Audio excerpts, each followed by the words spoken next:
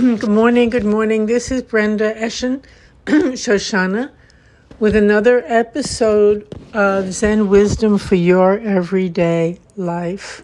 And thank you for being here with me. Thank you for listening and for your beautiful emails. And just thank you, Gasho, to life itself. Thank you for this wonderful opportunity of tasting each moment and being with others and sharing, and sharing what's here right now for all of us.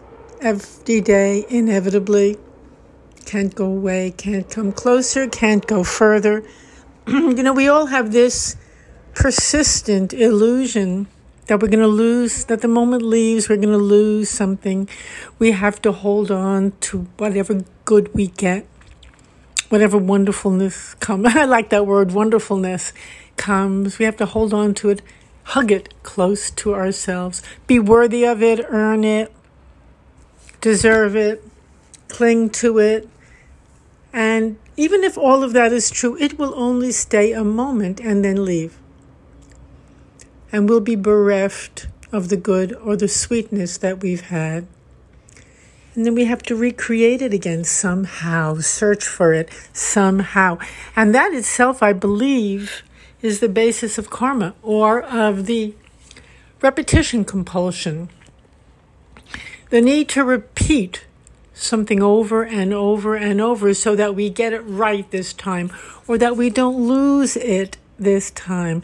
We think we've lost everything. And particularly at a time of holidays or turning points, it's very, very, very easy to feel the change because we remember 1 year to the next year. Our childhood comes upon us, the memories of that and all the teachings connected to it. I should say all the injunctions connected to it, which we took in and we learned, but we learned it as a little child would learn it. We understood it as a little child would understand it. But that little child is still usually very much alive within us all through our lives. Even though we mature physically, we may not so much mature spiritually or emotionally. And that's pretty interesting itself.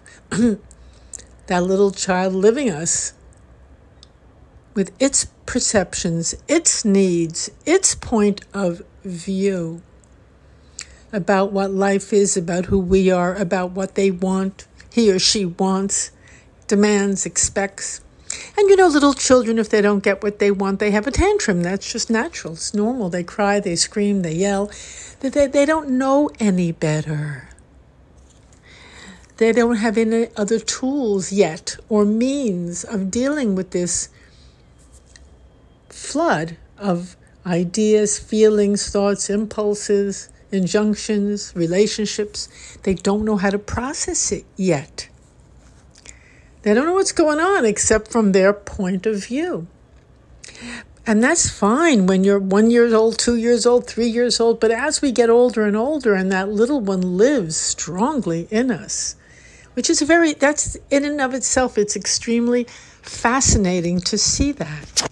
It's extremely fascinating and life-giving to see, oh my goodness, that little one is still alive, dictating my life in many ways right now. It's a moment of great freedom to see that clearly, unequivocally. And we want to return to those circumstances and replay the scene the way we want it to turn out. So that itself is a huge moment of recognition that little one really hasn't grown up yet. I like the word yet. Not yet. She or he thinks they're losing something, or that their sister or brother is getting more or is better than them, or the parents are comparing them, which is so painful for kids or for anyone being compared to someone else. when each one is really beautiful and perfect in exactly their own way. That's a huge, huge insight and Zen insight and moment to really cherish. So what is our Zen practice for everyday life? And why do we even go through everyday life? The same holidays year after year, the same relationships sometimes year after year, the same challenges or squabbles or longings, same thing, year after year after year. It's because we're still longing to hold on. We think we've lost that year. We've lost that opportunity. We've lost that moment of beauty or of love that we had. That's a persistent illusion that the entire world lives with. Rather than focus on the incredible beauty we have right now and the gifts we're given right now, we dwell upon the losses we've had, and we are terrorized by that, actually. Terrified to lose more. As we do Zen practice, as we sit on the cushion, as we straighten our back, hold our body in a certain posture and don't move it for a certain period of time, an amazing thing happens.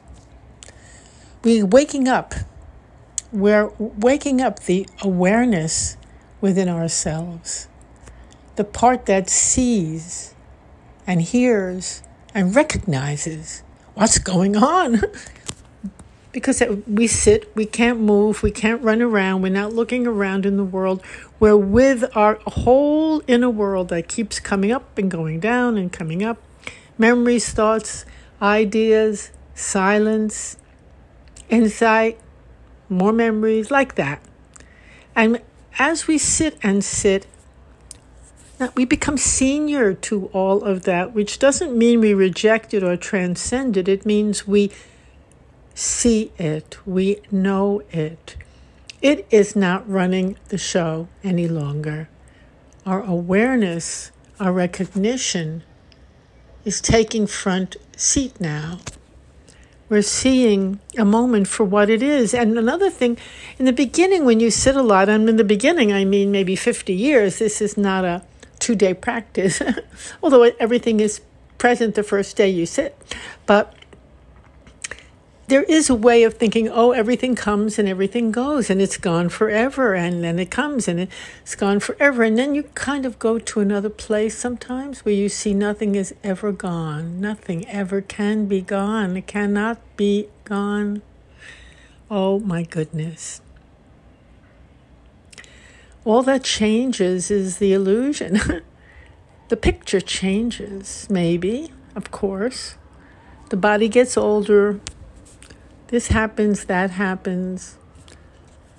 But the essence of our life, of who we are, our inner being cannot go away. It cannot change. Even a relationship cannot be lost. What a moment to realize that. When you've touched someone, when you've been with them, when you've even seen them on the street and had a smile, that is never gone. It's not. It's working. It's you. It's in them. The connections that we have are profound and eternal. They are eternal. They're not lost. They're not found. They're there. Sometimes some of them come into the foreground like a wave and then go back into the background, but they're there. There they are. Oh, how beautiful to see that. You know how the waves, sometimes they come up and they go down, but they're always there. They're always there. When the time comes for them to appear, to emerge from the ocean of beingness, they emerge. Maybe in physical form. We see them or we recognize them in another form. And then they return into the ocean. But they're with us. They're affecting us. We're affecting them. The heart of our lives is not necessarily something that we can see, smell, touch, or taste. That part comes and goes. That part flickers. But the heart of what we see, smell, touch, and taste doesn't go anywhere. The essence of it. We might see a bird fly by. Well, we're not touched just to see the wings and the face and the little fly by. We're touched by the heart of that bird. Something in that bird touches us. That part doesn't go. The other day I was walking, taking a little walk, which I have to do more of, bigger walks maybe, but I was taking a little walk on the street and I saw this person. I never saw the person before. And he was crossing the street and I was going to a little place to sit with my daughter, a little cafe or just some tables outside, a little coffee shop really. And I knew him. I knew that I knew him. And he and I looked at each other and we grinned. What a grin. What a grin. What a lovely moment. As if my best friend had come to say hello. We grinned and he walked on and I sat down at the coffee shop and it was just perfect. It was fine. I thought, oh my, how lovely. That's all. What a fun person. And that was the end of it. But there it was, a wave appearing from the ocean, a moment of recognition, of reminding one another, I haven't gone anywhere. I'm really here. A moment of being touched in a different kind of way.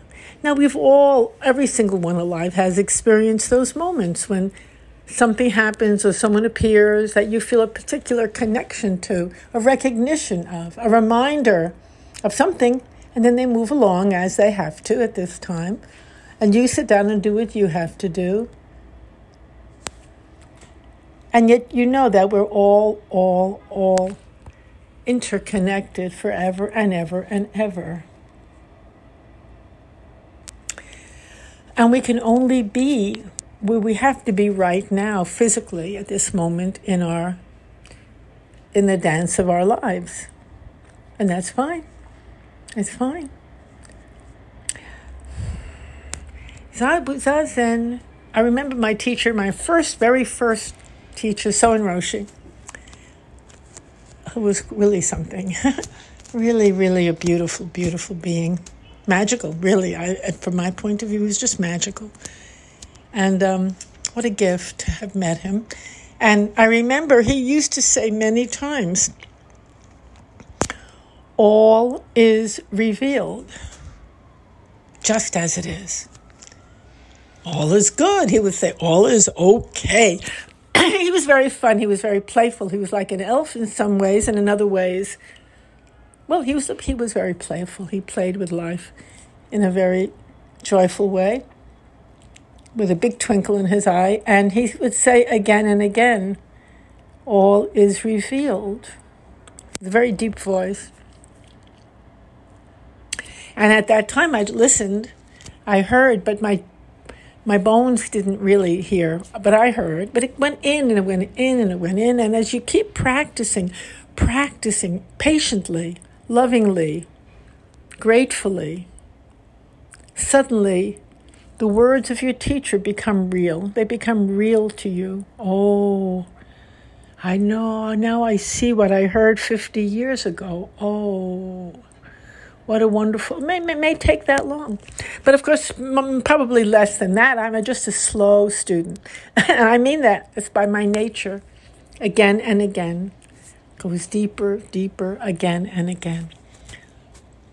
So that's when we do this practice. It's not like we're supposed to get something tomorrow or today. We're not doing it to get something and then it's done. It's not a practice in that sense. It's actually a way of life, a way of being. And we're just being our way of being. When we sit on the cushion, we're reminding ourselves. We're reconnecting the dots. Oh, yes. A way of being. And it's an important way of being in this world where there's a lot of thunder and lightning and noise and commotion and confusion, and that's the nature of this world. So this is a wonderful, wonderful reminder in this kind of world. Slow, just to be with it, not to be taken away by these waves of memories and of wrong ideas. By wrong, I mean ideas that really don't match what's true. That little things we learned from childhood, little things that we believed from childhood. I'm a bad person. If I don't do this, I'm that. I'll get punished. I'll do all of these ideas from childhood, which still become very alive in us all through our lives unless we see them for what they are and we see the other side of it. We see the beauty and the goodness that we are. So that's this practice, is just a practice of setting things straight. Growing up, it's really a practice of growing the little one up, maturing, not just physically, but that little child in us that's screaming, yelling, frightened, upset, confused. Not to hate that little one, God forbid, not at all. That little one needs a lot of love and care and deserves it. Take that little one with you on the cushion.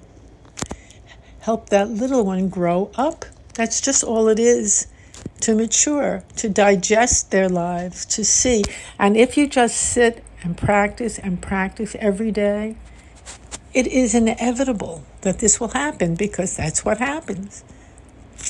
When you do something, that's what happens. But what's required is persistence and devotion. Devotion to living a life of truth, a life of gratitude, choosing to be happy and to live a beautiful life and to be grateful. And then with that devotion, with that choice, it's inevitable that that little one who is so hurt will grow and enter into another realm with you. Anyway, I'm talking a long time today, and thank you for listening. Thank you for being with me. And I'm with you, and I'm enjoying our time together so much. Have a beautiful, beautiful day. The podcast, that's what I tell them I have to remember. The URL for the podcast is zenwisdomtoday.com. Excuse me. And if you would like to contact me for any reason, to say anything or ask anything, my email is topspeaker@yahoo.com. Thanks again for listening, and have a beautiful, beautiful day. Bye.